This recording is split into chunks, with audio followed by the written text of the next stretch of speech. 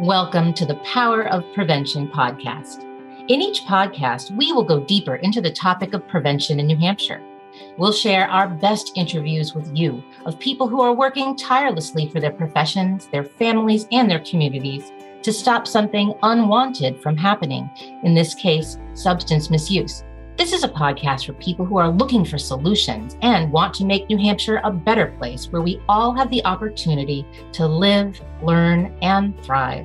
We are hoping to make your lives a little better with these inspirational stories about substance misuse prevention.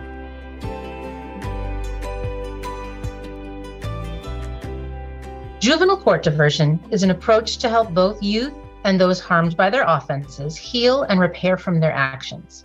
Research shows that most young people age out of delinquent behavior with no interventions by simply growing up. And diversion programs are a more productive way to prevent future arrests. Being involved in the court system does more long-term harm than good. I am excited to explore successful interventions with our two guests today. Thank you for having me. Thank you. So I think we should start out for our listeners with a description of juvenile court diversion and how it differs from other approaches or responses. Nicole, could you start us out with that? Sure.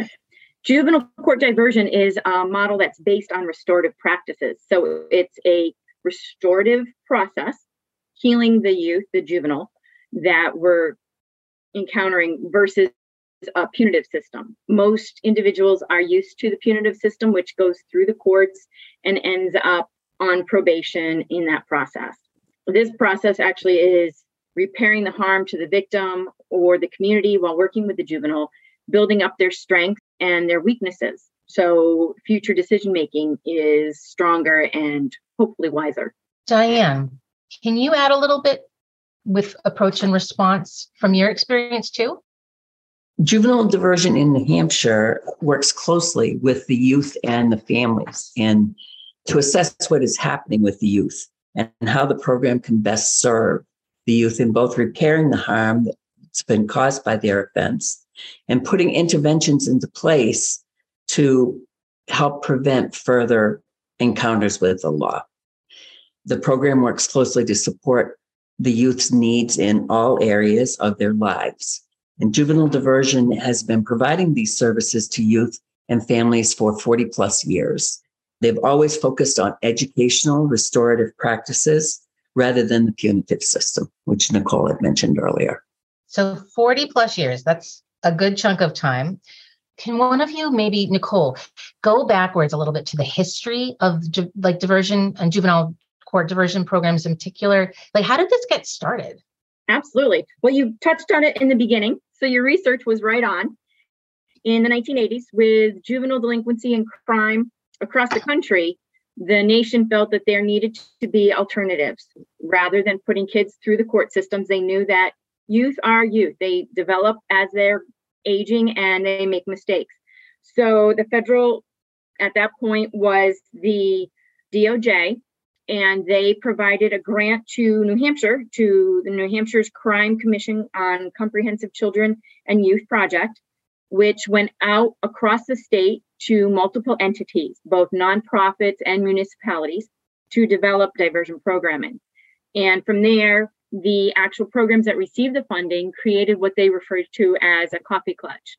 They started meeting in the early 80s into the 90s just to kind of help each other, support each other, because this was a new process, and be able to utilize best practices that they knew of and share what resources they could. And from there, we just continued to grow. In 2011, we were strategic in adding statute changes. So 169B10 actually was adjusted to accommodate the requirement for diversion as a pre-court option. And then in 2013, the state helped fund hiring of a coordinator for that coffee clutch, which now was a nonprofit known as the New Hampshire Juvenile Court Diversion Network. So little by little, we've grown, we've expanded. And in that time, each individual program grew and developed. So I know Diane was one of the key parties when I came to the table in 2010. So Diane has a lot more history behind her knowledge. What do you have to tell us about that, Diane? Well, the New Hampshire Juvenile Court Diversion Network, which was just a coffee klatch when I first started my program in 1993. Actually, some of the oldest programs were back in the 80s, like 1977 through 79, two programs in particular. The City of Keene, it's the Juvenile Conference Committee was what they first initiated in Keene. And then also in Tilton, the youth assistant programs, though that's two of the oldest programs in the state. But when I started my program, this coffee klatch of programs that came to the table were instrumental in me being able to bring information back to the judges and the prosecutors who were working with me to develop a program in Derry. So they were able to guide me in all of the different practices that they utilized and support me in that. They actually had a manual back at that time, which was great because it gave me something to actually look at and read and gain ideas from.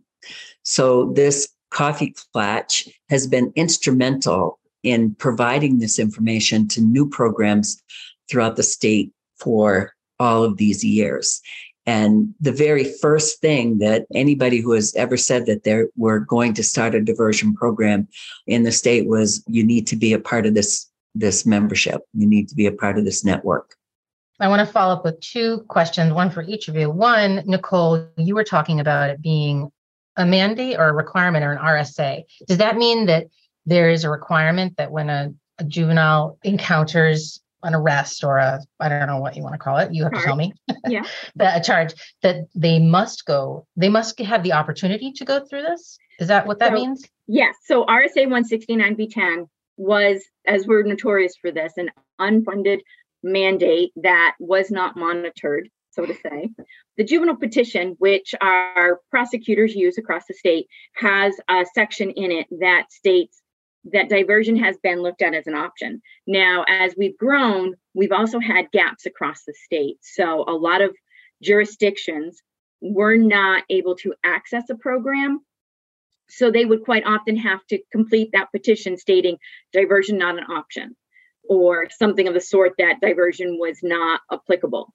Then in other locations, like, for example, my police department, we've had diversion in Rochester since 1980. And it's always been an option, always utilized pre-court.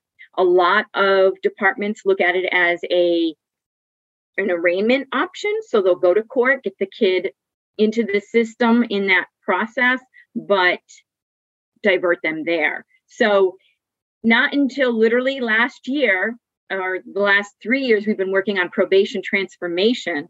This really pushed it across the state, statewide, that it was mandated that every jurisdiction go through an assessment process and look to see if diversion was an appropriate option for that juvenile, or if maybe it was too far downstream already going into diversion and they just needed to have counseling or treatment resources identified for them, or they actually were more in need, more than what diversion could provide. And those were the ones that would be identified to go for court processing. So the transition has occurred over the years. So 2011, we put it into state statute, but it wasn't a solid option across the state. And Zoom became a huge option for all of us during COVID, which made it a lot more accessible. But not until January of this year did it actually get revamped in state statute. And now it is literally a mandate that they go through this assessment process and identify that diversion is or is not a target option. That's great. And Diane, I want to ask you, because you were talking about kind of the groups that were coming together and being someone who kind of joined at the beginning to develop this in the Derry area. Who's involved in this? Who are the people or the organizations that kind of are bringing this into their community? And what kind of playbook is there now? What kind of guidebook is there now? There's a lot of different organizations that can have a juvenile court diversion program. Currently, in our membership, we have municipalities. So Nicole is out of the police department, Keene is out of their state. And then there's a number that are through nonprofits. Family Resource Center is where the one in Derry is housed. We have Austin 17 House, which is another nonprofit. So there's a number of programs that are in nonprofits. Currently, we have 18 accredited programs in the state of New Hampshire. Like I said, they're housed in many, many different organizations. They do have, police departments always have the option to go directly to diversion, but the statute of limitations, which is the time clock on each case, not to confuse people on all of the jargon, but there is a constant ongoing time clock on every case from the moment that the incident occurs to when the youth is referred to when they go into arraignment and that process. So if a youth is diverted directly into a program, that police department only has a certain amount of time before they can bring it to petition into the courts. So if a diversion program takes their 6 months to work on that case with the kid, quite often they can actually miss that window and the statute of limitations is up. So the case becomes null and void. But the reality is that, yes, the kid has gotten services and has worked, and hopefully that program will have success with them over that time frame, rather than they fail out of a diversion program and don't have any consequence anyways. Schools can refer to a diversion program if they so choose. One of the things that I think that's important is that for an accredited program, it has to be a delinquent offense. So we call the other things, they can bring those youth in and they can work with youth from schools, or, a therapist might even. We've had youth who've been self-referred to different programs. But when it comes to the diversion program, a delinquent offense has to have occurred in order for them to be counted in the diversion process.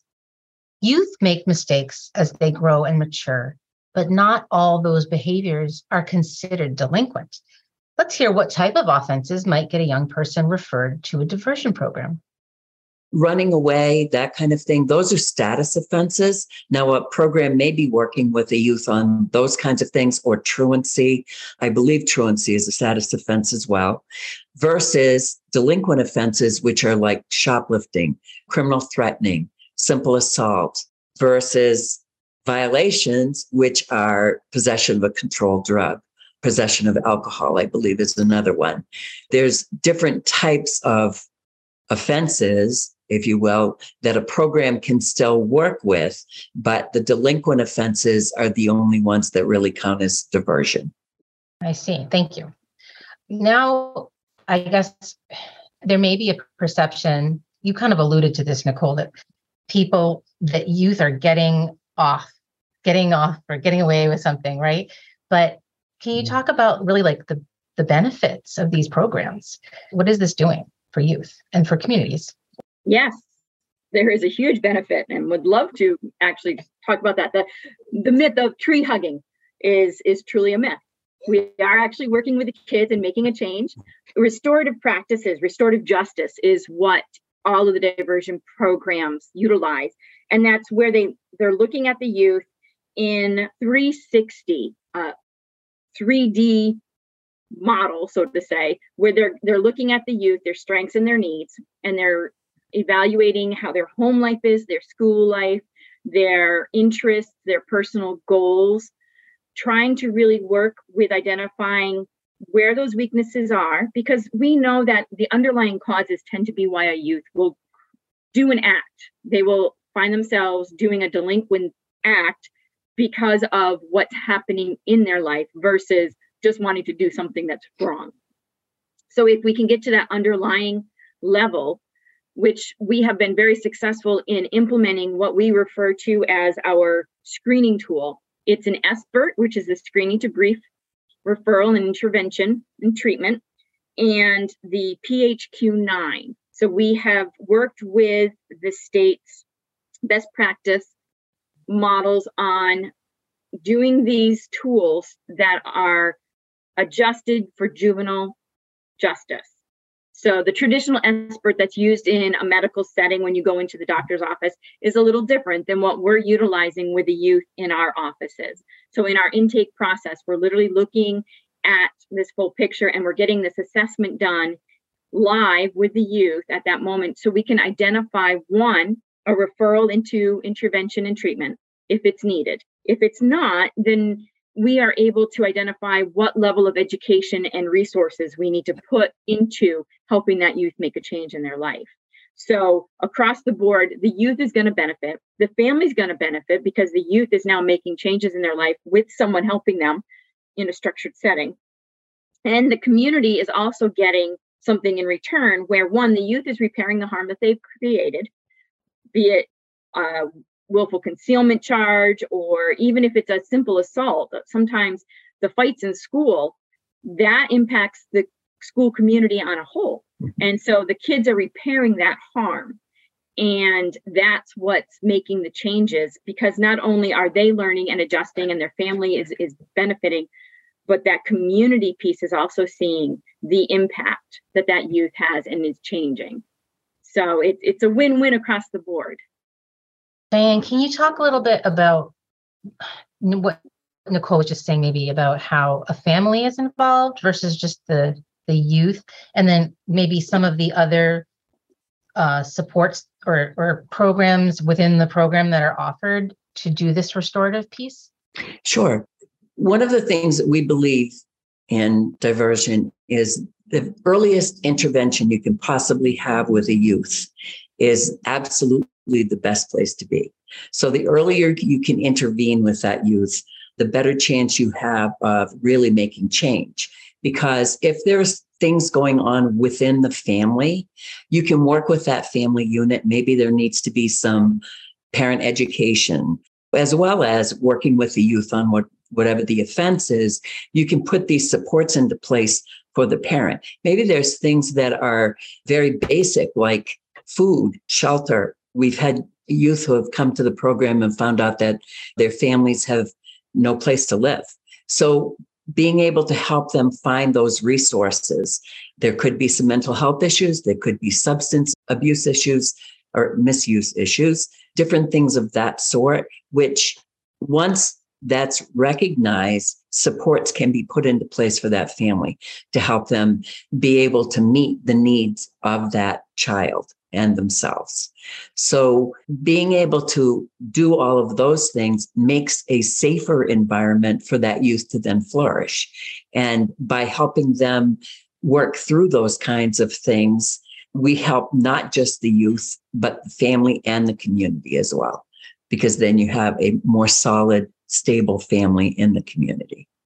So ironically, Diane's former program, she came from the Upper Room in Derry, and her program, she worked with them on instilling some fantastic family programming that we all utilize. The irony is that COVID was a blessing for our diversion programs. We ended up able to refer families down, I do regularly, to some of the Upper Rooms programs because they're on Zoom, and I can identify family support, parenting support groups for my parents, that they have someone there all the time that they can access and bounce questions off of, where my community right now doesn't have a family support group.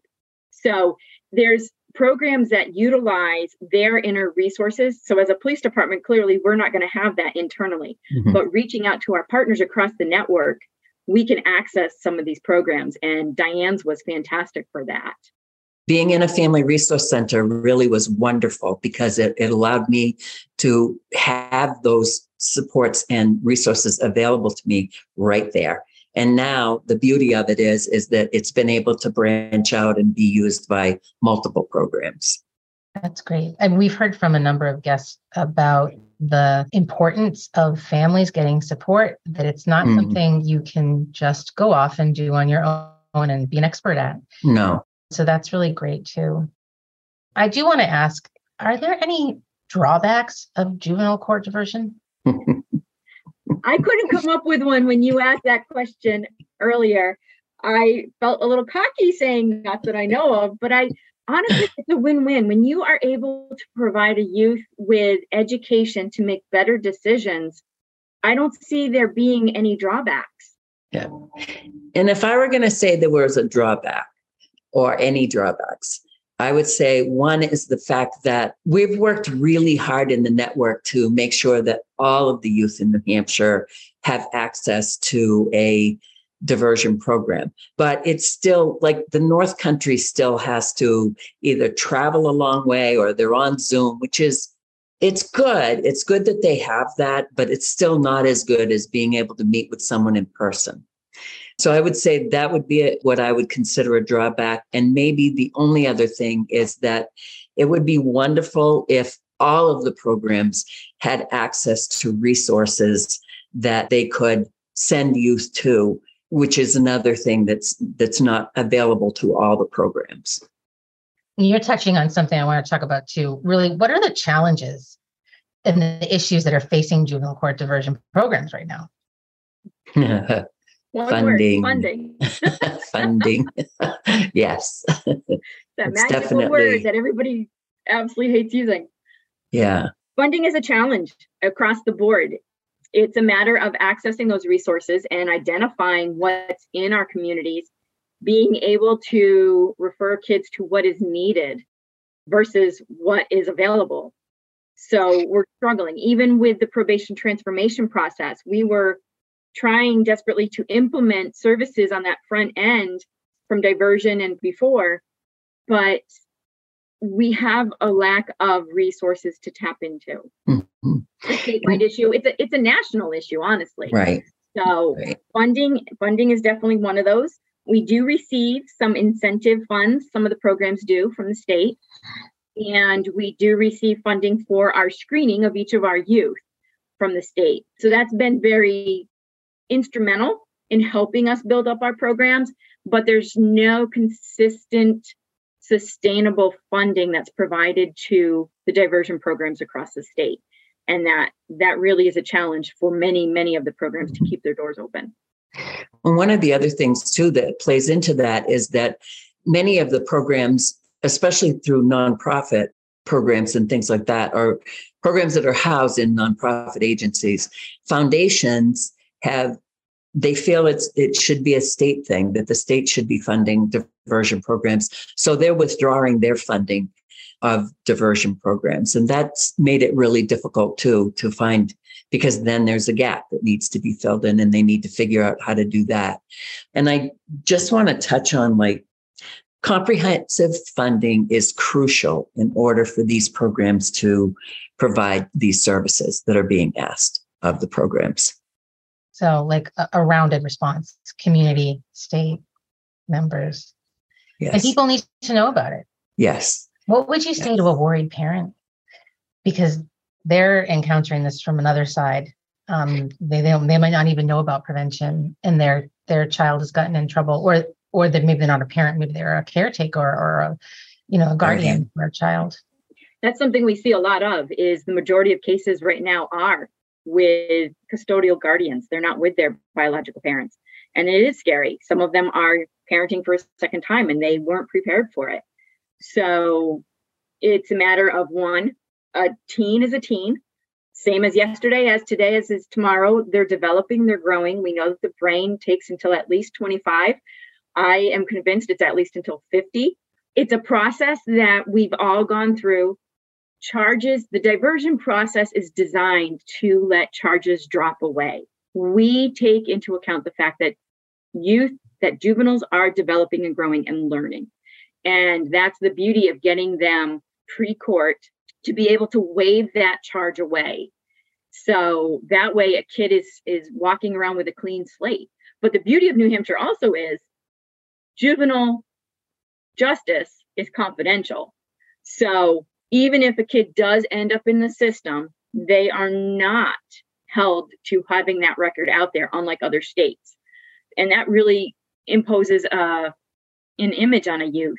They're applying to college and they pull up a juvenile record and they hold it against a youth that their developing brain just didn't understand what they were doing. It's a hard penalty to pay. So I just tell parents, we work with your kid and we help them make the best decisions and give them the tools that they were missing in their toolbox to go forward. I thought that's a nice way to look at it. So, as you know, the title of this podcast series is The Power of Prevention. And we like to end by asking each of our guests the same question, which is, how do you describe prevention or what is your definition of prevention? And I'll ask you first, Nicole. Put the pressure on me first. So I define prevention as stopping something from happening. So as I mentioned earlier, I think youth get themselves into trouble because of what's happening in their life that they can't control. So if you give them the tools to change what's happening in their life or to look at it in a different way, even if they can't change it, then you're stopping them from making the decisions that put them on a different path. Thank you. And Diane, how do you describe prevention? How would you describe prevention? When I first read the question, I was like, okay, what is the definition of prevention? I Googled it and found that it says, with respect to human services, prevention consists of methods or activities that seek to reduce or deter specific or predictable problems, protect the current state of well-being, or promote desired outcomes of behavior. And so with that, I look at it as it's the ability to work with the youth to help them resolve an issue that puts them on a positive path. That to me is what really prevention in juvenile diversion is it's regardless of the circumstances, we're going to work with them and get them moving in a positive way. So whatever is going on in their lives, we're going to shore that up and move them forward. Thank you. Those are both great definitions. Our guests today were Nicole Brodler and Diane Casale. And I'd like to say thank you so much to both of you for joining us. I really have learned so much. I know our listeners will have as well. Thank you for having us. Thank you for having us. This is great. All behavior is a form of communication. When we punish youth for engaging in antisocial behavior through the court system, we sometimes do more harm than good. Involvement in a juvenile court diversion program helps to identify some of the factors that contributed to a youth's negative behavior, like mental health, family issues, substance use. And then it helps these youth to develop new ways of coping. This helps both youth and those harmed to heal and grow.